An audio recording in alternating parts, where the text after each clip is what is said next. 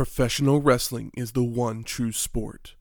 Other sports have their share of intense, dramatic moments, but nothing can compare with professional wrestling.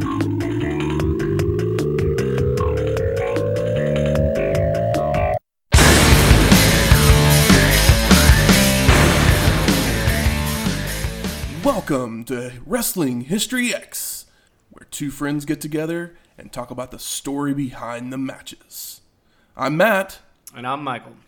Welcome to episode 39, Dusty Finishes Volume 1. This is a collection of all of Matt's hard work, and it's really a kind of, what is it called when you, it's a Cliff Notes to wrestling, but it's a Cliff Notes to wrestling that people cannot watch. Agreed. Yeah. You can't find this. You stuff. might be able to go out there and exist. find some random matches Clips, from, maybe. but you're not going to see a lot of these matches. This is kind of like the lore. Or at least not in the Dusty Finishes that are going to be in this episode. This is a collection of the end of all of our episodes where Matt basically is spouting out the Greek history of wrestling in a bizarre way. It's like, oh, these are the people that did the thing, and this is how they did it, and this is how we were told that they did it. Exactly. I definitely want to throw a shout out to the comic book history of wrestling. Yeah. It's a great amazing graphic book. novel. Amazing book. First and foremost. Yes.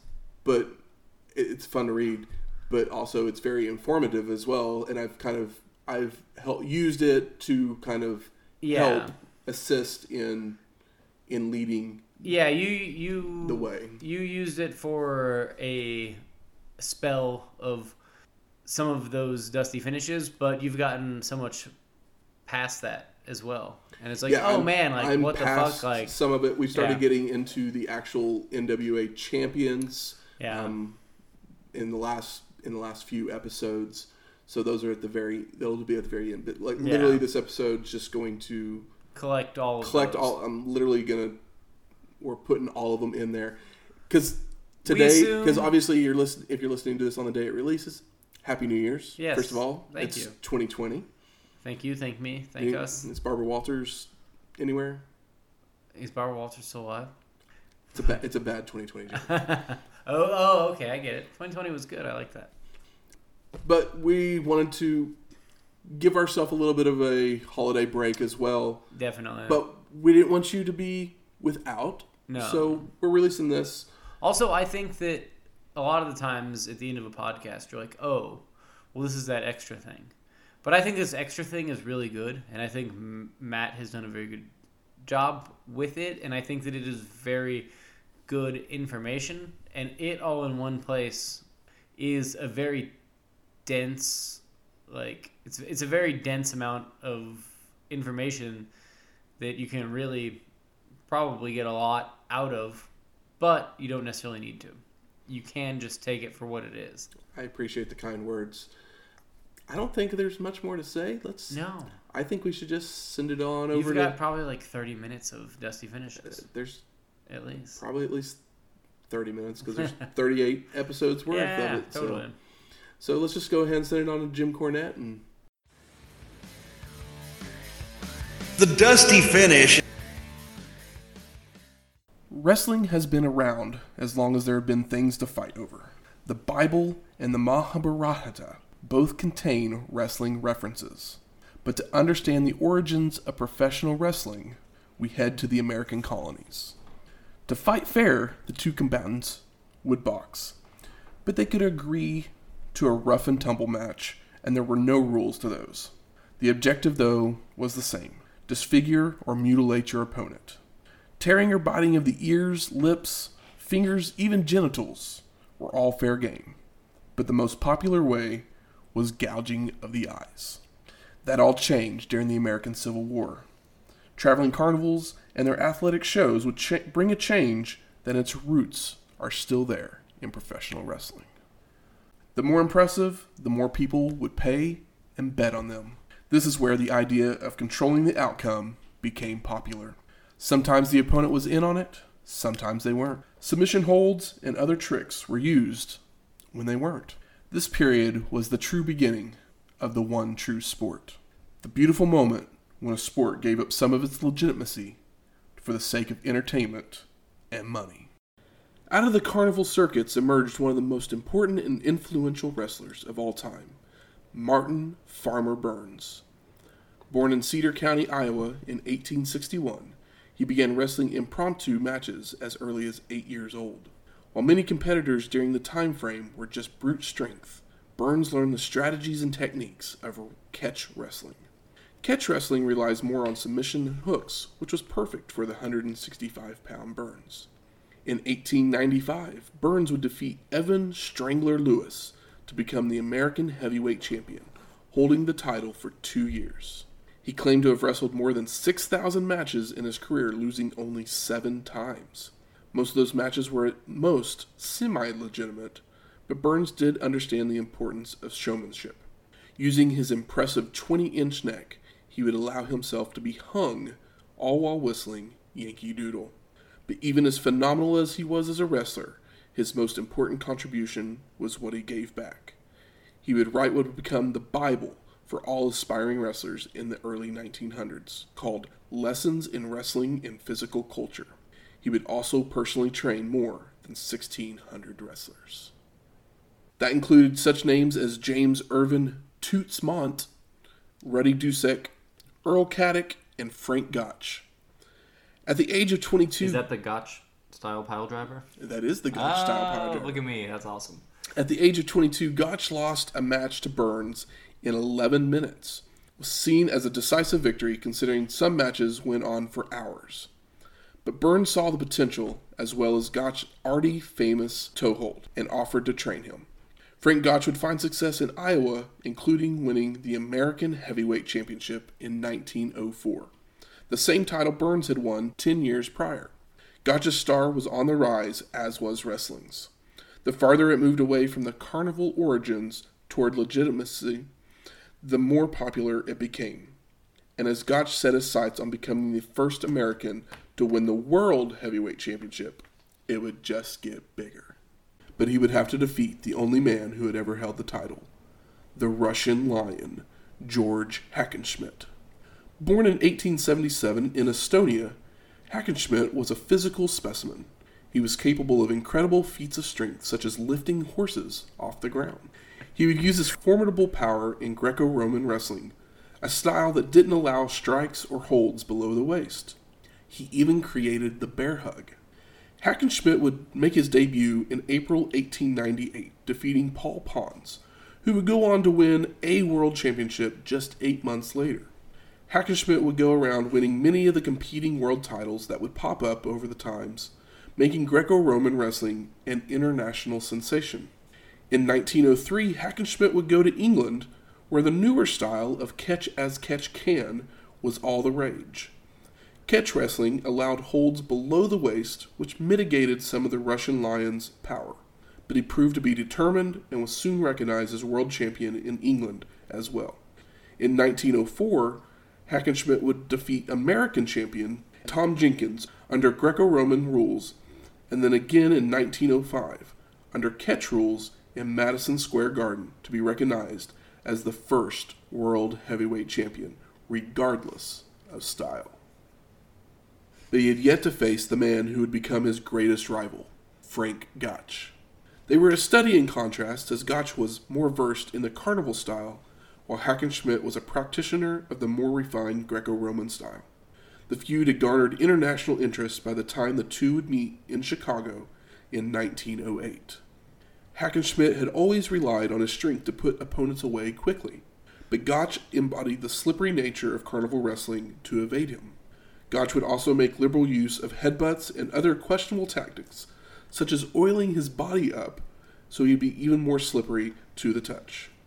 The two would grapple for 2 hours before Gotch dropped Hackenschmidt and locked in his infamous toehold. Championship matches during this era were always contested 2 out of 3 falls, but Hackenschmidt would submit to the toehold and relinquish the title instead of continuing the match. Frank Gotch would elevate wrestling to even greater heights in America and abroad. He would defend his title versus Stanislaus Sabisco, Dr. Ben Roller, and Tom Jenkins over the next few years, before the Russian Lion would come looking for his rematch. George Hackenschmidt had left Chicago in 1908, taking his loss graciously to Frank Gotch. But by the time they met again in 1911, his tune had changed. Hackenschmidt was bad-mouthing and accusing Gotch of unsportsmanlike behaviors. Headed into the match, Hackenschmidt had been injured during training, aggravating his right knee where he had suffered a case of bursitis just a few years earlier. But Hackenschmidt declared himself fit to wrestle for his life, so the match went on as scheduled. In Comiskey Park in 1911, Gotch and Hackenschmidt would meet for the second time, and it was a very different contest than their first meeting. Gotch would win the first fall after only 16 minutes, and then secured the victory over the Russian Lion with the toe hold once again. Hackenschmidt would retire soon after, and decades later, another wrinkle would be added to this feud. A wrestler by the name of Ad Santel would mention that he was helping train Hackenschmidt, but was paid $5,000 by Frank Gotch's camp to injure him. In the years that followed, more stories would emerge that tweaked the perception of how real professional wrestling had become. A pattern throughout history, someone would acknowledge the fixed nature as a way of romanticizing the past, only to realize that the reality is that as long as wrestling had existed, it had never been real, at least not completely. Even by the time that Frank Gotch and George Hackenschmidt had their second match, there were already rumors about the legitimacy of professional wrestling. But the appearance of legitimacy was a huge part of that appeal. The matches themselves, even if they weren't legit, were wrestled as if they were, which caused a slow, methodical pace, which in turn meant matches could last for hours with sudden anticlimactic finishes. Professional wrestling had yet to be optimized for maximum entertainment value. Frank Gotch would retire after holding the belt for 5 years, and in his time, no new stars had risen to take his place. On top of that, the United States entered World War I in 1917, depriving wrestling of funds, interest, and young men to compete. To survive, the one true sport would have to evolve. Professional wrestling began to struggle in the early 1900s, with Frank Gotch's retirement and World War I tightening the purse strings of many people. But climbing through the carnival circuit would be the next superstar, Ed Strangler Lewis. Lewis would break into wrestling at the age of 14. He would be one of the first to use the side headlock, a move that is seen as transitional in the current era, but in Lewis's time, the headlock was seen as a way to maneuver opponent's shoulders to the mat. In the hands of a talented person such as Lewis, this stranglehold was a match ender. Ed Strangler Lewis would meet Billy Sandow. Sandow had been a talented wrestler, but never material. But he had found that he excelled at something else, managing. While wrestling had been largely fixed for 30 years, it was crucial to have someone advocating for them, as a talent wasn't always enough. Billy Sandow became that man for Ed Lewis. Sandow would be responsible for negotiating cuts of the house along with the finish of each match. As Lewis would rack up the wins, Sandow would start eyeing the biggest prize of them all, the World Heavyweight Championship. Ed Lewis, with Billy Sandow, joined forces in 1914 and became contenders for the world title. Sandow was known for running his mouth, while Lewis would wrestle in an invasive, almost cowardly style. It was an early version of a heel manager-wrestler dynamic that would be used over and over throughout history. In 1915, Joe Stecher had defeated Earl Caddick with his body scissor pin to become champion. Ed Lewis and Stecher had faced each other twice before. Once Lewis had fallen out of the ring and hit his head on the chair to be counted out. The other time, the two men faced each other in a match that lasted longer than 4 hours. But in 1920, Lewis would finally defeat Stecher using his signature headlock, 7 times during a match. Reports of the match sound as dramatic as today's best matches, suggesting that the match was fixed. But even as effective as the Lewis-Sandow tandem was, they were still missing something: an innovator. But they would soon meet James Irvin Mont, better known as Toots because of his boyish face. Toots first came to wrestling through Farmer Brown's correspondence course. In early 1920, Ed Lewis and Billy Sandow were looking for a new training partner when they met James Mont.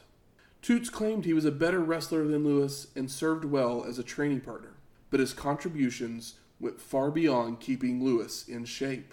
The 3 men would come to be known as the Gold Dust Trio. It was a nod to how much money they would make, but also to their massive contributions to professional wrestling.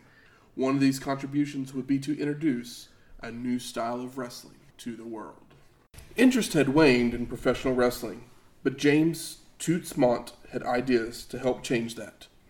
A new style, a slam-bang Western style. Since George Hackenschmidt and Frank Gotch, wrestling had a blend of Greco-Roman and catch-as-catch-can. But Toots looked to bring in other influences such as carnival wrestling, crowd-pleasing theater, and the chaotic action unique to fights. James Mont would introduce new moves. These moves such as arm drags, slams, and suplexes, while less realistic than traditional grappling, were far more exciting to watch. The style was also influenced by boxing, utilizing striking. To say that Toots was a creative visionary is an understatement. He originated much of what wrestling is today. He led the transformation from sports that acted like a show to a show that acted like a sport.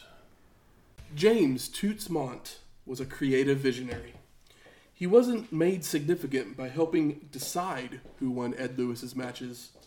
It was that he understood the most important thing was how a match was won and what the manner of their victory said about the competitors.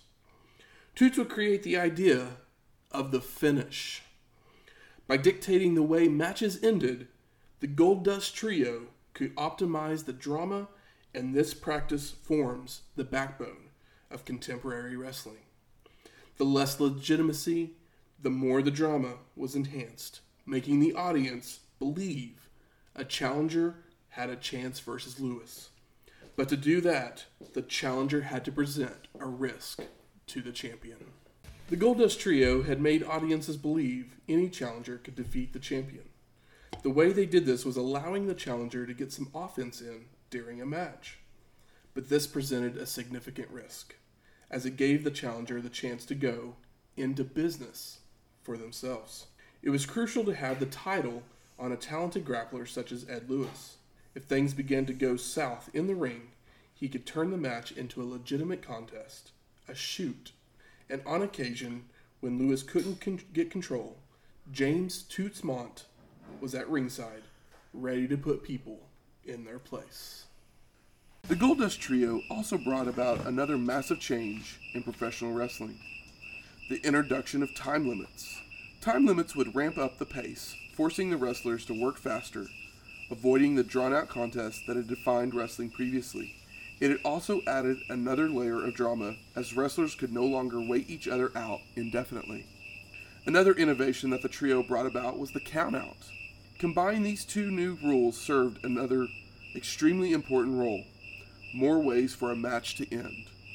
A time limit draw or a double count-out were sometimes used to make a young grappler look like a star or further a rivalry, while still being able to keep the title on Ed Lewis and increase the anticipation for a rematch. With fixed matches, planned finishes, exciting moves, and innovative match outcomes, the Goldust Trio began to build new stars. But what was the point of new stars if Ed Lewis was their guy? In the early days, promoters could pack a venue with a single heavily promoted match. But by the 1920s, with the waning interest in wrestling, a single match wasn't enough. So the Goldust Trio began to promote entire cards, not just matches. Events were still anchored around those title defenses, but the other matches featured those very wrestlers that Ed Lewis had legitimized with the time limit draws and double countouts. With more variety in wrestlers, the Goldust Trio made the next big step, booking bigger venues and making more money. As the Goldust Trio would begin to book bigger cards, they would need more wrestlers to fill those spots. The trio would find young men with legitimate wrestling backgrounds and competitive natures. Billy Sandow would test prospective grapplers, and if they passed, he would sign them to an exclusive contract. They would then go to James Mont to learn effective holds, hooks, and other finishes. When they were ready, they would face Ed the Strangler Lewis, the world champion. They wouldn't win, of course, but they'd emerge looking considerable and take up other spots on the card, and sometimes even main event when Lewis wasn't available. To make it to the top of the Goldust Trio's promotion, you had to be a legit grappler, as they needed to be able to trust them that they could take care of themselves if someone went into business for themselves. But occasionally they would take on less talented grapplers if they were charismatic and of a marketable ethic background. Was the Goldust Trio on the front line of diversification in wrestling?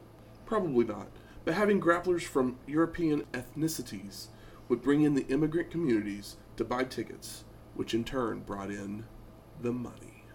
In 1925, one of the many wrestlers that the Goldust Trio had trained, Stanislaus Zbyszko, would turn a championship match into a shoot. He would double-cross the trio by winning the championship from Wayne Munn. Munn was a former football player, but not a legitimate grappler, so Zbyszko took advantage. Zbyszko's betrayal was done in order to help put the belt back on Joe Stetcher, who had earlier split from the Goldust Trio's camp. However, 3 years later, Stetcher would lose the belt back to Lewis. This betrayal was the first of many rifts that began to form within the trio and their crew. The first rift in the Goldust Trio's camp was a title change, but those can always be won back. But when family gets involved in business, power struggles ensue. Billy Sandow's brother Max Bowman would start whispering in his ear, and they began to distance themselves from Toots Mont and Ed Strangler Lewis. Sandow and Bowman would find new talent to develop and promote, but the biggest thing that transpired was the wrestling world began to splinter into regional fiefdoms, without the dominant influence of the Goldust Trio. With the Goldust Trio broken up, Toots Mont chose Philadelphia to begin again with the promoter Ray Fabian. Philly was a big city in its own right, but also close enough to make inroads into New York City. Mont would choose the Golden Greek Jim Londos as his new champion. Londos wasn't as talented as Ed Strangler Lewis, but had good looks and an incredible physique. Londos would face hideous and unappealing wrestlers to maximize those assets, becoming one of the most popular wrestlers, eventually winning the world title in 1938. Mont would have difficulties breaking into New York, as it was controlled by promoter Jack Curley, who had helped orchestrate the Stanislaus Zbyszko betrayal of the trio. But over time, Curley realized the draw of Jim Londos, and he, Mont, and another New York promoter, Jack Pfeiffer, would join forces. Jack Curley, Jack Pfeiffer, and Toots Mont would draw tens of thousands of fans to catch a glimpse of Jim Londos, even with the onset of the Great Depression. But a contractual dispute saw Londos leave for a rival group. Things were finally smoothed over, and new alliances were soon established. But Pfeiffer was left on the outside looking in, so he went to the papers. Giving an explosive interview to the New York Daily Mirror, Jack Pfeiffer exposed wrestling, admitting what few would acknowledge. Wrestling wasn't a legitimate sport. Boo. Several papers picked up on the story and began to point out that the trickery that was being used. This revelation caused the fan base to contract just as it had decades prior. Even though attendance would suffer after the article in the New York Daily Mirror, wrestling would continue. Toots Mont would begin to take over the New York area with the passing of Jack Curley and solidifying relationships with multiple promoters and managers. Mont would also begin to train future stars such as Antonio Rocca, who was beloved by the Hispanic and Italian immigrants. Another trainee would be legendary Canadian grappler Stu Hart, who would become a renowned trainer and patriarch of one of wrestling's greatest families. Mont's most important alliance, though, would be with a promoter whose family would have more influence on professional wrestling than any other in history, Jess McMahon. Promoters across the country had followed the examples set forth by the Goldust Trio and Jack Hurley. Business was beginning to pick up in the wake of World War II. By 1948, Toots Mondt had brought wrestling back to Madison Square Garden for the first time in 12 years. The headliner by this time was a pioneer in creating the arrogant wrestling heel, Gorgeous George. George was a proud, defiant villain and drew massive crowds, hoping to see him humbled. Even Muhammad Ali credits George as the inspiration behind his more combative public persona. But 1948 also saw an even more earth-shattering event, the founding of the NWA. In 1930, the National Boxing Association had created the National Wrestling Association, with hopes to begin regulating professional wrestling. But the title they recognized wasn't even the same title that Ed Lewis and other luminaries had held. There was no legitimacy, so smaller promotions wouldn't even recognize it. The regional promotions also had no say in who held it or hope of booking the champion Jim Londos, so they would just create their own titles. With every promotion claiming to have a world champion, it was damaging and made every title seem not legitimate. Something needed to be done if wrestling was going to continue to thrive. In 1948, Paul Pinky George, Sam Muchnick, Orville Brown, and a group of other promoters settled on a solution. Multiple territories would vote on and share a single world champion. Together, they formed the National Wrestling Alliance. At its height, the National Wrestling Alliance had territories spread out across the United States, Canada, Mexico, and Japan. While each territory recognized the NWA World Heavyweight Champion, they were free to promote shows as they wished within their territory. Some of the more prominent territories at formation would include Des Moines, Columbus, Detroit, Kansas City, and St. Louis. Others that would join the NWA over time were Minneapolis, Montreal, Toronto, Tokyo, Florida, Georgia, and North Carolina. But the biggest question was, who would be their first champion? On July 14th, 1948, Orville Brown would defeat Sonny Myers to be recognized as the first ever NWA World Heavyweight Champion. Orville Brown, born in 1908, grew up on a farm outside of Kiowa, Kansas. In the late 1920s, Ernest Brown, a former manager, convinced Orville he had a future in wrestling. Orville would go undefeated for 71 matches when he first began. Orville would impress many with his wrestling skills in matches with former champions such as Jim Londos and Ed Strangler Lewis. After Brown won the title, he immediately set about defeating world champions from other promotions as a way of unifying the titles. One of the most significant matches was against Frank Sexton on March 15, 1949. Sexton held the American Wrestling Alliance Championship, which was considered the second most important title in the country. But tragedy would hit November 1st of that year. Brown would be involved in a car accident that forced him into early retirement. In existence for a little more than a year, the NWA needed a champion. They would look north to a man who would carry the NWA for the next 7 years, Lou Thesz. After Orville Brown's injury, the NWA knew they needed to find a new champion. The board of directors decided on Lou Thesz. Thesz was a promoter in the Minnesota area and also the holder of the National Wrestling Association's championship, which meant the two competing titles would be unified. Lou Thesz, born in 1916, grew up in St. Louis, Missouri, the son of a shoemaker. He would make his professional debut in 1932 and soon started learning the art of hooking, the ability to stretch your opponents with painful holds, from Ed Strangler Lewis. Thesz was considered a throwback, having no love for gimmicks. But he would be an innovator using moves such as drop kicks, German suplexes, power bombs, and the Thesz press. Thesz would take over the title on November 27th, 1949, and would continue to unify titles from across the country. On May 21st, 1952, Thesz would defeat Baron Michel Leone for the LA Olympic Auditorium Championship and would be considered the undisputed champion.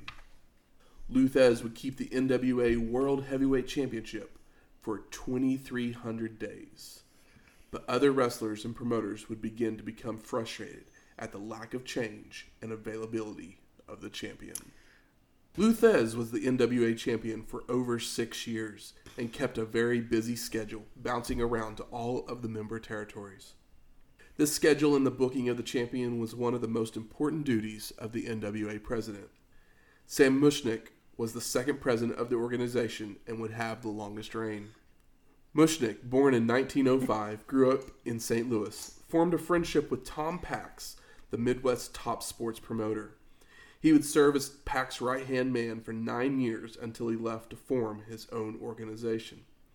When he first started, he was forced to use veterans way past their prime as Pax still employed the top talent, including Lou Thesz. But after helping form the NWA, Muchnick's promotion would begin to outdraw and would eventually buy out Pax's promotion. In 1950, Sam Muchnick would be named the new president. The presidency was difficult as it was an extremely political job. Every promotion wanted the champion all of the time. While they were all working together, the political jockeying was constant.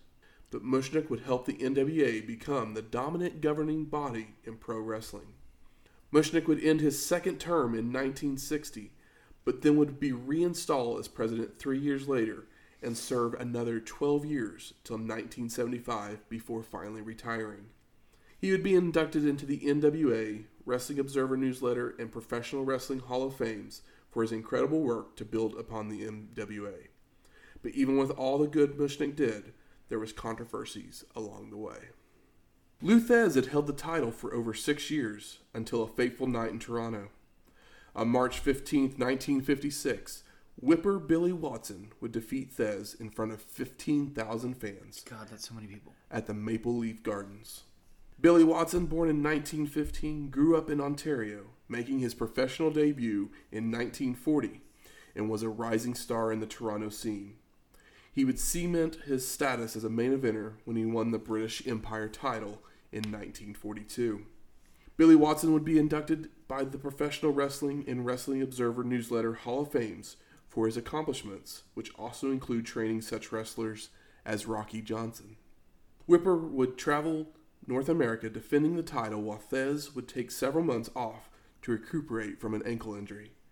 But Lou Thesz would soon get his rematch. Whipper Billy Watson would be champion for 239 days until he met Lou Thesz in a rematch in St. Louis, Missouri. Thesz would then hold the title well into 1957 when the first cracks in the NWA began to show through. Lou Thesz would face Edouard Carpentier on June 14th in Chicago. Carpentier would be awarded the title when Thesz could not continue the match due to a back injury, but some promotions would recognize the title change while others wouldn't.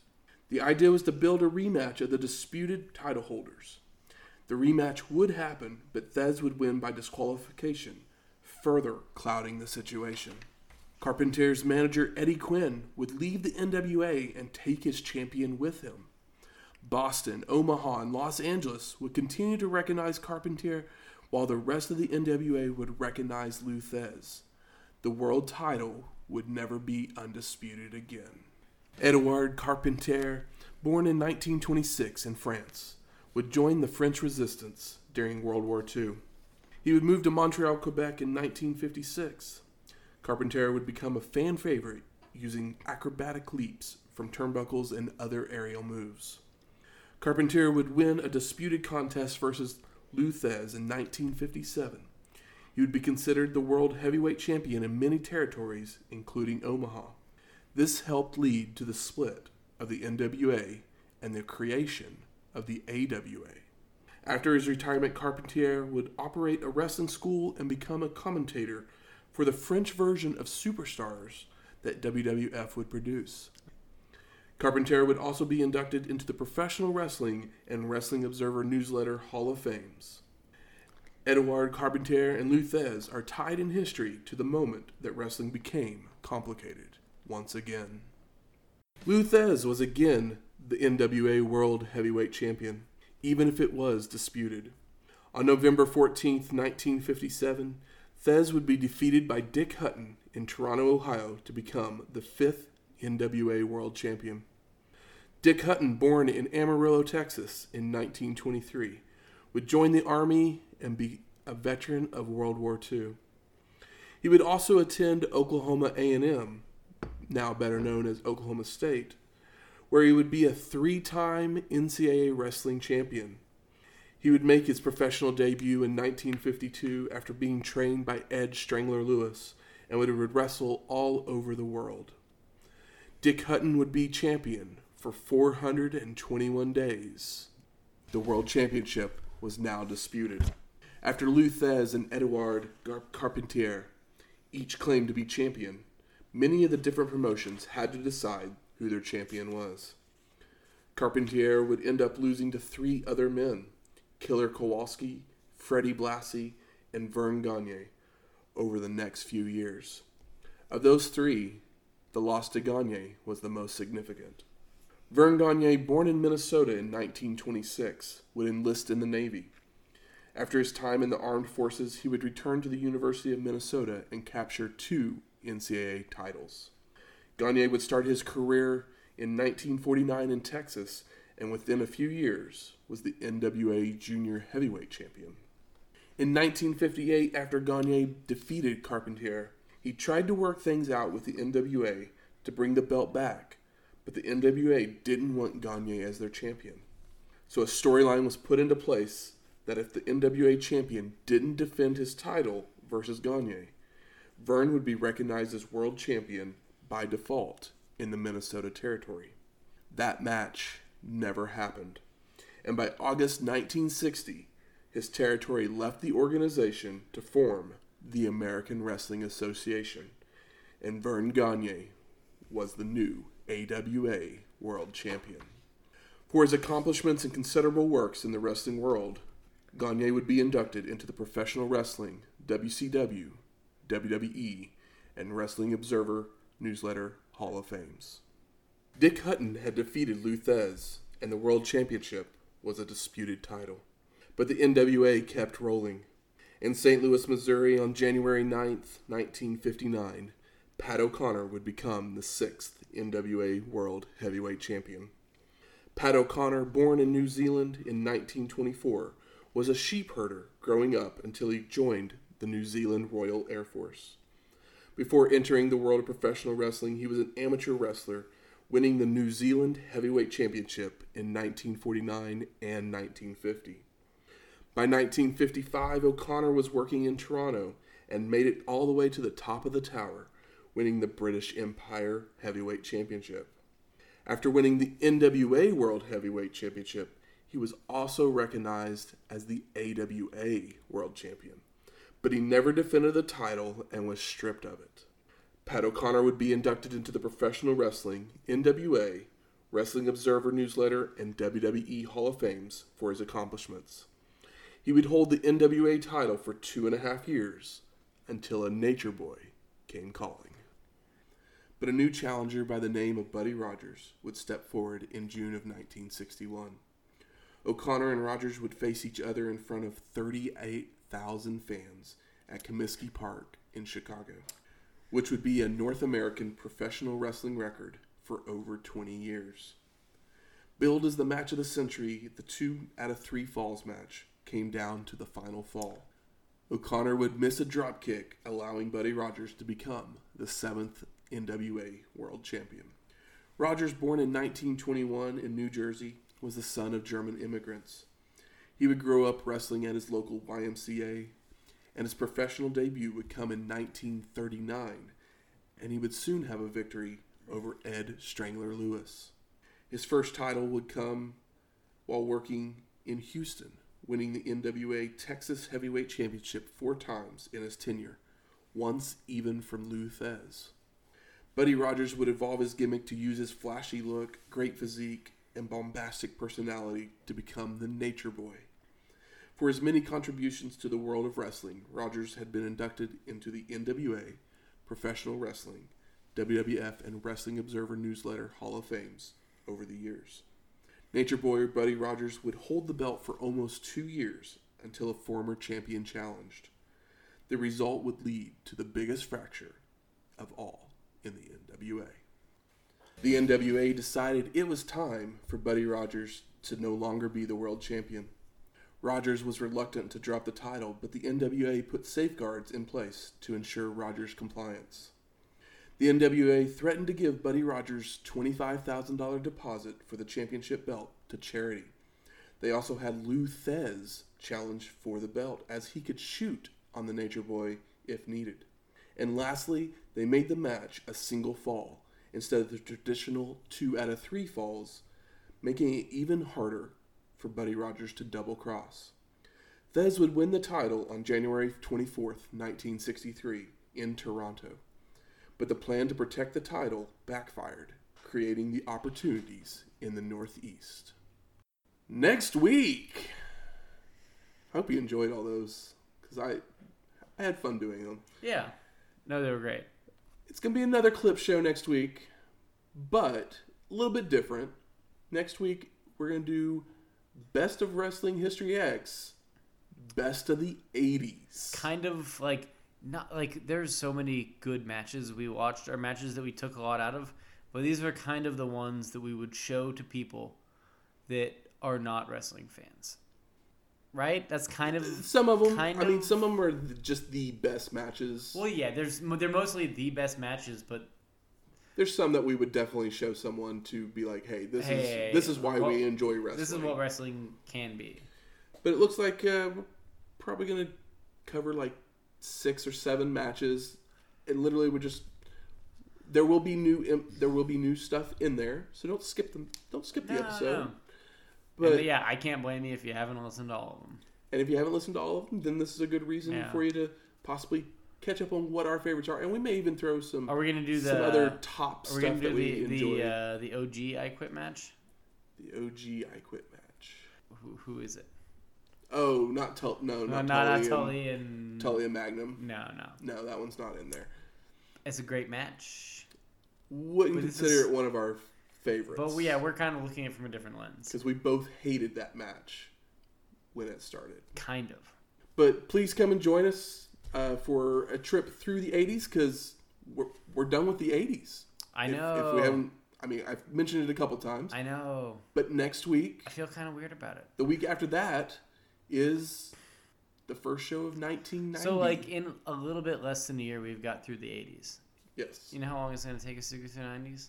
I don't know exactly how long, but we will finish 92. No, we'll be into 92 in about the same amount of time it took us to get through the 80s. I think I just contracted cancer. Send money. Our Patreon. Yeah, I have cancer. You should probably help me stop this cancer. No, just kidding. We don't have a Patreon. No, we don't. If you want us to get one, we'll send us an email or hit us on Twitter. I think we give enough. Just Venmo me. If you like this show, or if you like any of our shows, please go out there, rate and review us on iTunes, Stitcher, Google Play, or wherever you find your podcasts at. You can always email us at wrestlinghistoryx@gmail.com. I forgot to mention the music, but I played... So we have 2 pieces of music that we play every week, technically, but they're covered up by our other bumpers. So I was like, I'll play them this week, just as fun. So our intro music this week was a song by Audio Adrenaline called New Body, which is also the music that's behind our Dusty Finish bumper. Okay.